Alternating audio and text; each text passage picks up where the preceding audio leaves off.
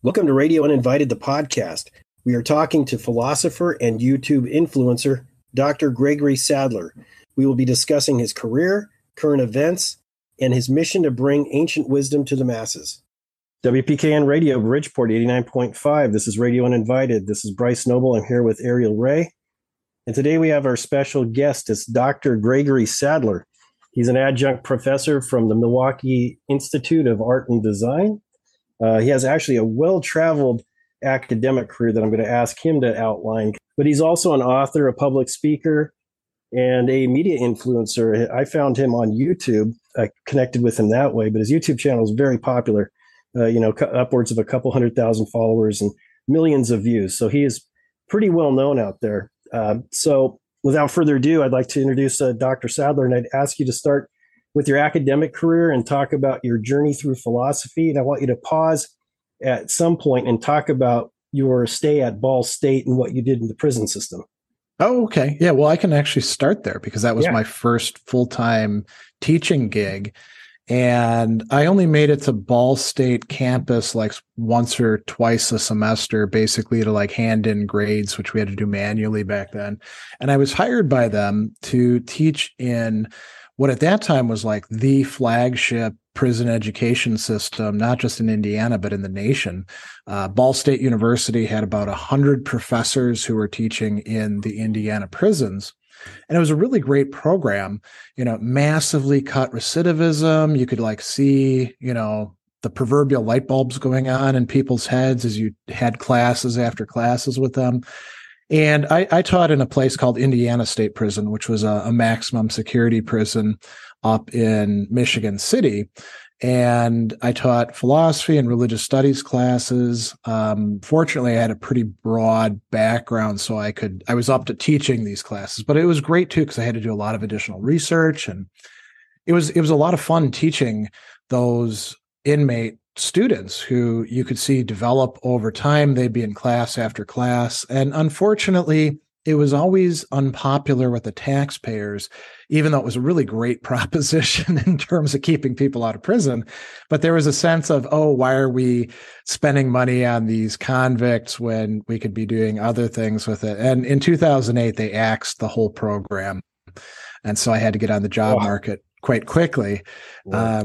I was doing the usual kind of stuff, like going to conferences and publishing, and so staying professionally active while teaching in the prison. And then I was like thrown into regular academia. And so I migrated down to Fayetteville State University in 2008, right as the financial crisis was happening. And they immediately froze everybody's salaries. There weren't any jobs anymore. And I was happy that I actually had a job. And I was there for about 3 years. And I did a lot of things there, worked with the business and economics college to help them with their accreditation, doing business ethics stuff. And I did university-wide assessment for critical thinking. And I was kind of like moving on up, right? But then I reconnected with my now wife, who was up at the Culinary Institute of America, and she was an assistant dean there. So, we're both from Wisconsin. We actually went to high school together, and there was no way that we were like going to consolidate our households down in North Carolina, given the opportunity to do it in New York instead. So I left. I was up for early tenure and promotion and, doing the regular academic thing. I just published a book and I was on a book tour. And then I left and went up there, and we moved in together, and I started teaching as an adjunct. And shortly before that, I had started doing the YouTube thing. And that was in large part my then fiance, now wife, helping me get over the initial who's going to want to watch this crap kind of poo-pooing of it. And she said, what do you have to lose? Go ahead and put the stuff out there. And so I did. And it was astounding, the responses that I got. There were so many people who were like, well, I couldn't go to college. This is really nice that you're doing this, putting this information out there for free, or I had to drop out. This is really great. I can, participate again. And then there were all these people who were enrolled that were like, my professor won't tell me anything. They won't go over the things that you're talking about. Thanks for putting this video out there. And I Mhm. realized that there is like this incredible desire or hunger out there for substantive engagement with ideas that's not like dumbing things down for people, like not oversimplifying, but also, speaks the ordinary person's language. And that was easy for me to do because I'd been teaching, you know, people who were not especially geared for going to college. I wasn't teaching at elite institutions, and I'm from kind of a blue collar background. So it was a natural transition for me. And I've just been kind of expanding things here and there. I work with some various public philosophy things like the Modern Stoicism organization. I was editor of Stoicism Today for about 7 years. And I've done a lot of other work that's geared towards taking philosophy and making it accessible for ordinary people Yes. and working professionals. I think a lot of people in my field view that as kind of like suspect or slumming, and that's fine because that means they get the hell out of the way and they let me get on with the work I want to do. Yeah, that's where I found you is in my pursuit of Stoicism. I've been a practitioner for the last few years, and Okay. we've been lucky enough to have. I had Donald Robertson on as an interviewee last year, and I had Massimo Pigliucci on just about a month ago. So you're making the rounds with some of the guys. I'm bringing in all the philosophers, but the station loves it. But I will say too, with those two guys in yeah, particular, and some of the other people in the modern Stoicism movement, that expression, talking the talk and walking the walk. There's a lot of people out there with respect to Stoicism or other stuff who talk the talk, but they don't walk the walk. And Massimo and Donald are people who walk the walk. yeah. They're genuinely good guys. Mhm. They know what they're talking about. If they don't know it, they won't try to BS you. So Right. that's refreshing to see, isn't it? Yeah, it is. And that's what I love about Stoicism too, is it's still practical and pragmatic. And we're going to circle back to it because I don't want to make it all about Stoicism. Because Sure. you do more, you do much more than that. It was written somewhere on the internet that you're an expert in Western philosophy from Plato to Derrida. So that's quite a wide swath. There Right? are some gaps in there though. Yeah. I've found your lectures on YouTube fascinating and incredibly insightful, and I thank you for putting all that content out there. I mean, it really is a blessing for those people who pursuing philosophy. I can imagine somebody, maybe I went to college, but I was a tech major, but I always loved Okay. philosophy. Yeah. But I know there's people out there who maybe don't have access to college or access to some of these knowledgeable folks. And I mean, you're a teaching professor, and they're basically classroom discussions. A lot of them, a lot of what you do. And there's other things out there. There's an interesting podcast. I don't know if you still do it. I think it was called. I can't remember the Wisdom for Life, right? That's our radio show, actually. Oh, okay, yeah, and it is excellent. ongoing. Yeah, we just put out episode 65, which was focused on Seneca's book on Love it. anger, because my co-host is also a practicing Stoic. Mhm. We've been doing it about 2 years. It's a community radio station here in Milwaukee called River West Radio.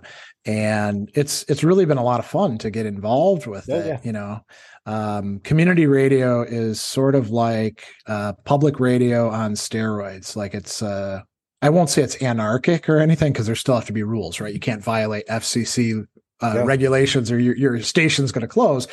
But the range of topics and shows that people do. Well, that's what you're on right now, my friend. WPKM. Oh, you're a community radio. Yeah, okay, that's really great. Yeah, that is wonderful. I mean, I think it's this is totally off topic, but I think community radio is a movement that like I'd love to see expanding all over the states. We really need it, It is interesting. I mean, this is my first venture into radio, and it's not what I expected. Maybe it's because I expected more of a commercial radio experience or what I thought I knew about it. But it is interesting and fun, and the variety of programming is pretty cool.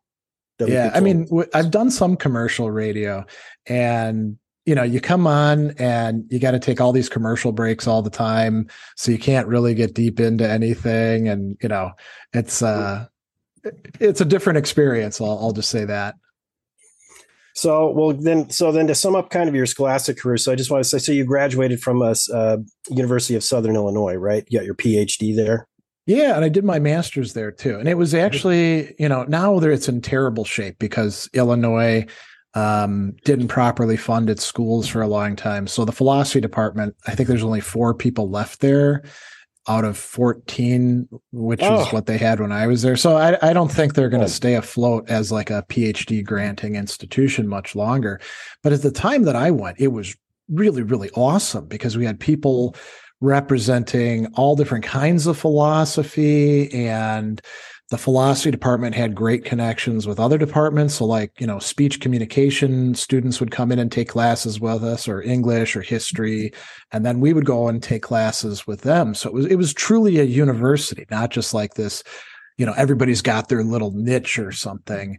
So it was a great time. Then we're talking about the mid 90s, early 2000s, great time to be there. Unfortunately, a lot of those kind of spaces don't really exist anymore, I Mm-hmm. see that all the time. Like commercial things don't go deep. Community things go in deep. Yeah. It was funny. Like 2 days ago, I was at a political event with Andrew Yang, and it was so funny that when he was on kind of like commercial TV, every single time he wanted to get a point across, like they had to go into a commercial. But Yeah. every single time, but then when you're on a podcast, it's like a political platform deserves hours to get across, not just, okay, what would you do? 30 seconds. And I would do, okay, you're done. Now to the next guy. It's like, I think like as Americans, we need to get the sense back of like things take time to explain. It's not just a 30-second back and forth all the time. Another flip side of that too is when you have more time, it's a great way to tell the chaff apart from the proverbial wheat, right? Because if you have a substantive thing to explain, that's really awesome. You get like 30 minutes, an hour to maybe even longer to explain it, right? You can go into all the depth and detail that it requires. If you're just kind of selling flim flam, then once you get past that initial 5 minutes, pretty quickly you run out of stuff to say and you keep just repeating the same stuff, right? So it's kind of a BS detector too, to put people in the longer form, because sometimes when people ask me what I'm doing, I sort of facetiously tell them that I'm in sales, because what I'm doing is I'm selling philosophy to people is something they should, check out, study it, apply within their lives. And, there's that expression, I forget exactly how it goes, that if you have a good product, you don't really have to sell that much. It's when you have a crappy product that you have to do a lot of salesmanship, right? A good product kind of sells itself. So I sell Aristotle, Plato, the Stoics, the Epicureans, pick whoever else you want. And all I have to do is explain it a bit and then get the hell out of the way and let the philosopher make their own points in a way, using my voice, and then people buy it because it's good stuff, and they might not buy every single product, which is perfectly fine, right? We don't have to have everybody hooked on one line or another. But I do kind of think of what I'm doing as being a really fortunate salesman who gets to sell a high quality product that it's almost like it's just up to me to not screw it up. Right. Yeah. Go ahead, Bryce. No, it's great. And, I personally believe, that philosophy and even the ancients, they have a lot of keys to open doors of today. There's a lot of acquired wisdom that we're just looking past. And I love how you said that you work to make philosophy more accessible to the public, because they need to hear these things, and they need to not dismiss these people from long ago as being, they're old. That was thousands of years ago. What do they know? It's no, these concepts about human nature. I mean, it just hasn't changed. So what's been the biggest challenge there? I would say the biggest challenge is that you're swimming upstream against a lot of other people who don't really know philosophy that well, like especially with Stoicism, but see that people are interested in it, and then they want to put out their own little stuff and sell a coaching platform or classes, and they often misinform people. And so getting your content to be, floating to the top, that's the real challenge, because let's take fake quotes, for example. So I've put out a couple. These are fake quotes. Don't repeat these by Marcus Aurelius or Plato or Aristotle. Yeah. And you do see a lot of people who, even though they should know better, they will put out fake quotes. And what's that all about? Well, they're chasing clout. They want other people to think that they're smart. And so they're quoting somebody famous like Aristotle, even though if they knew Aristotle's works, they'd know Aristotle wouldn't say this sort of thing, right? And it takes just a little bit of work to track down fake quotes and figure out that they are fake. So there's lots and lots of people that are just like grinding away at this because they see content generation and the niche of philosophy as a way for them to make money or have social capital of sorts. So you struggle against that quite a bit. And it's never ending because people are constantly going to be doing that sort of thing, right? And I suppose the challenge that goes along with that is not letting yourself get all ticked off or dismayed at people doing that, because people are going to do what they're going to do, right? It's a world, they're trying to make a living. So you got to compete with that. And then, another thing I'll say too is I don't always tell people where the ideas are coming from. So if somebody's really interested in philosophy, I'll say, hey, let's check out Cicero or Seneca or Aristotle. Here's what they have to say. But if I'm going in to talk to a bunch of business people about anger management, I may just present a insight or a technique, and I won't tell them where it's coming from. And they probably think it's coming from like psychology of the 20th century, when really it's coming from Thomas Aquinas or from Seneca.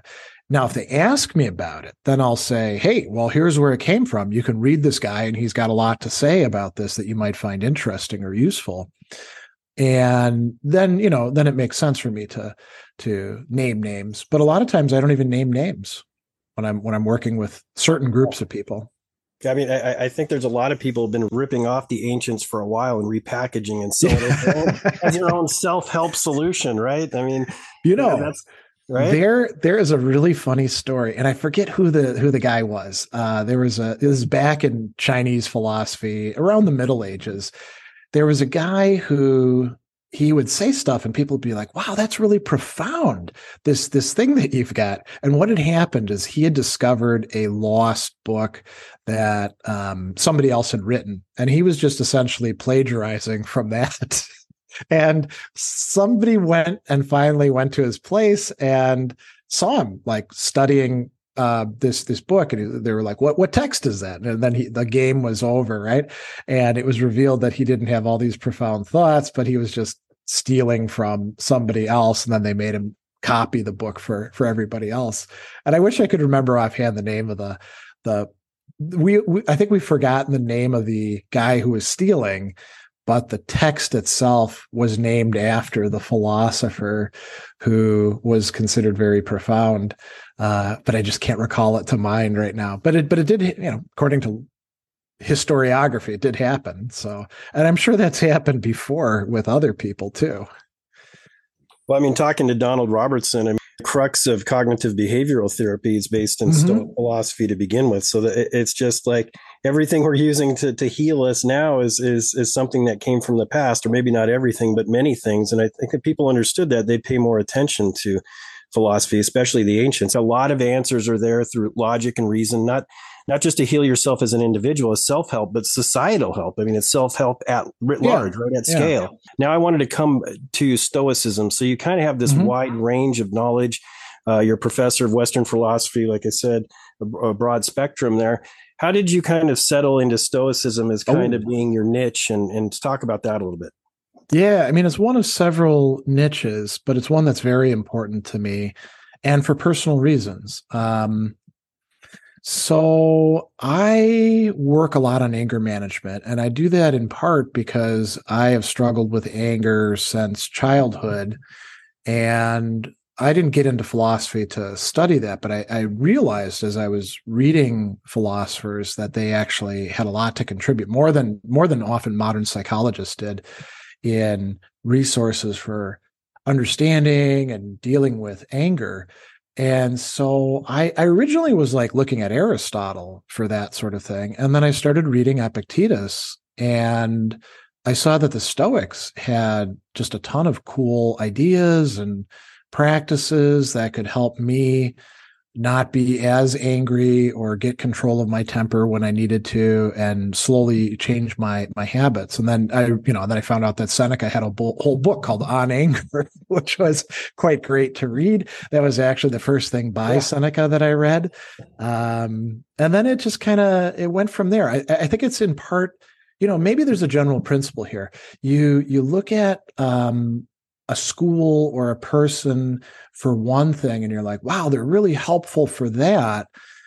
But they're not just helpful for that. Maybe they have some useful things to say about other matters, like, Aristotle or the Stoics can tell you a lot about your personal relationships, and they don't actually have like dating advice or anything, but you could apply their stuff to dating and probably do okay. Not necessarily in by the measure of like picking out who you're going to date and successfully dating them, but dealing with all the challenges that are going to come up, right? And thinking things out in a smart way so you don't end up wasting a lot of time and money and stuff like that. So it was like that for the Stoics. The anger management thing was the thing that pulled me in, and then I was attracted to other contributions that they had to make. Yeah, no, that's great. And then, so I went to my first StoicCon just this last year, and you were good. there. Do you want to speak a little bit about that? And there's all sorts of other StoicCon X events, just like there's TED and then TEDx. So there's local events that you can participate in. I know that some of you are out in LA, and I think the LA Stoics actually did one last year as well.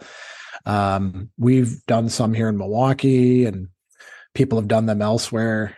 So it's pretty easy to get in on one of these sorts of events. Yeah.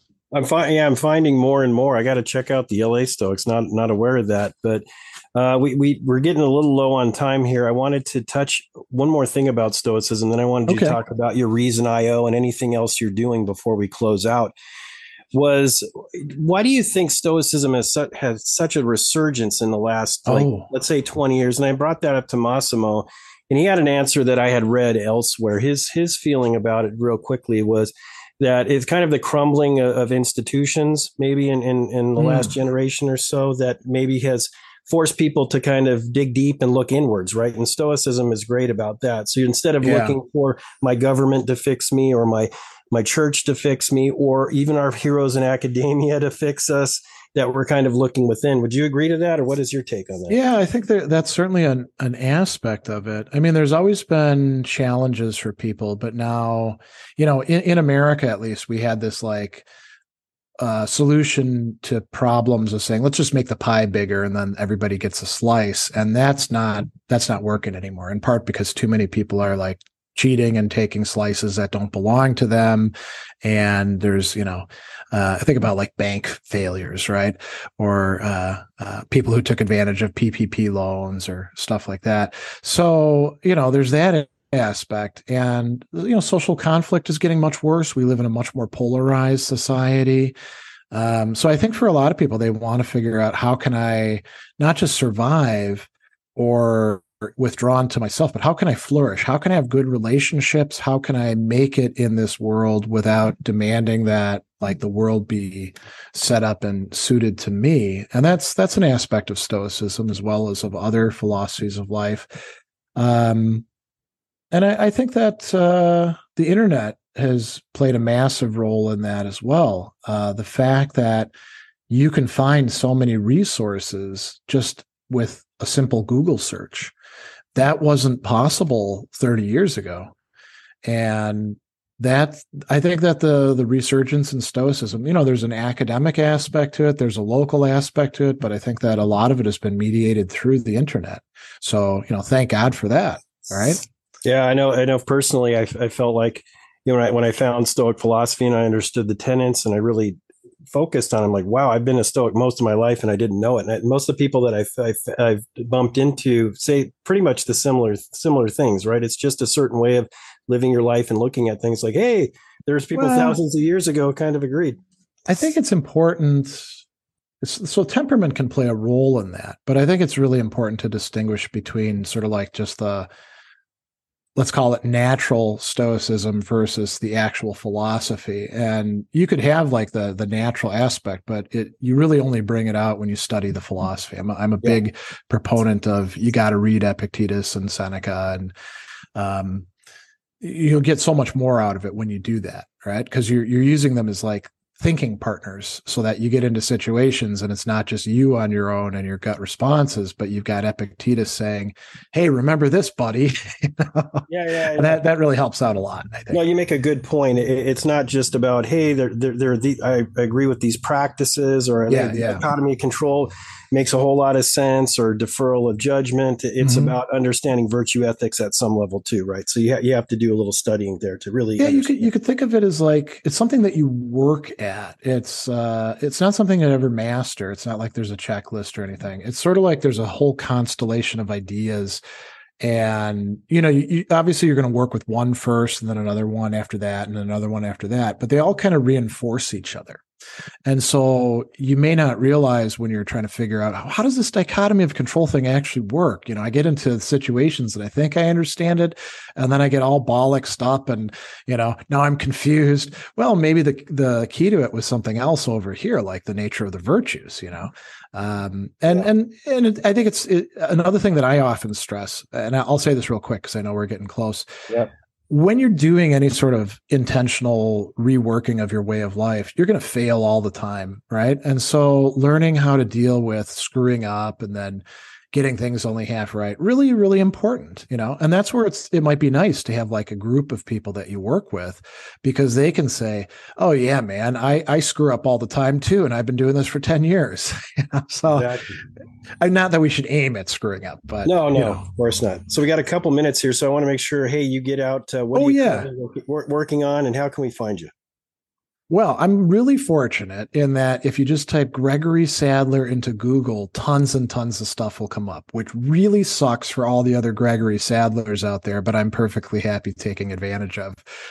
Reason IO is my business, and through that I do like everything from executive coaching and ethics consulting to providing tutorials and online classes.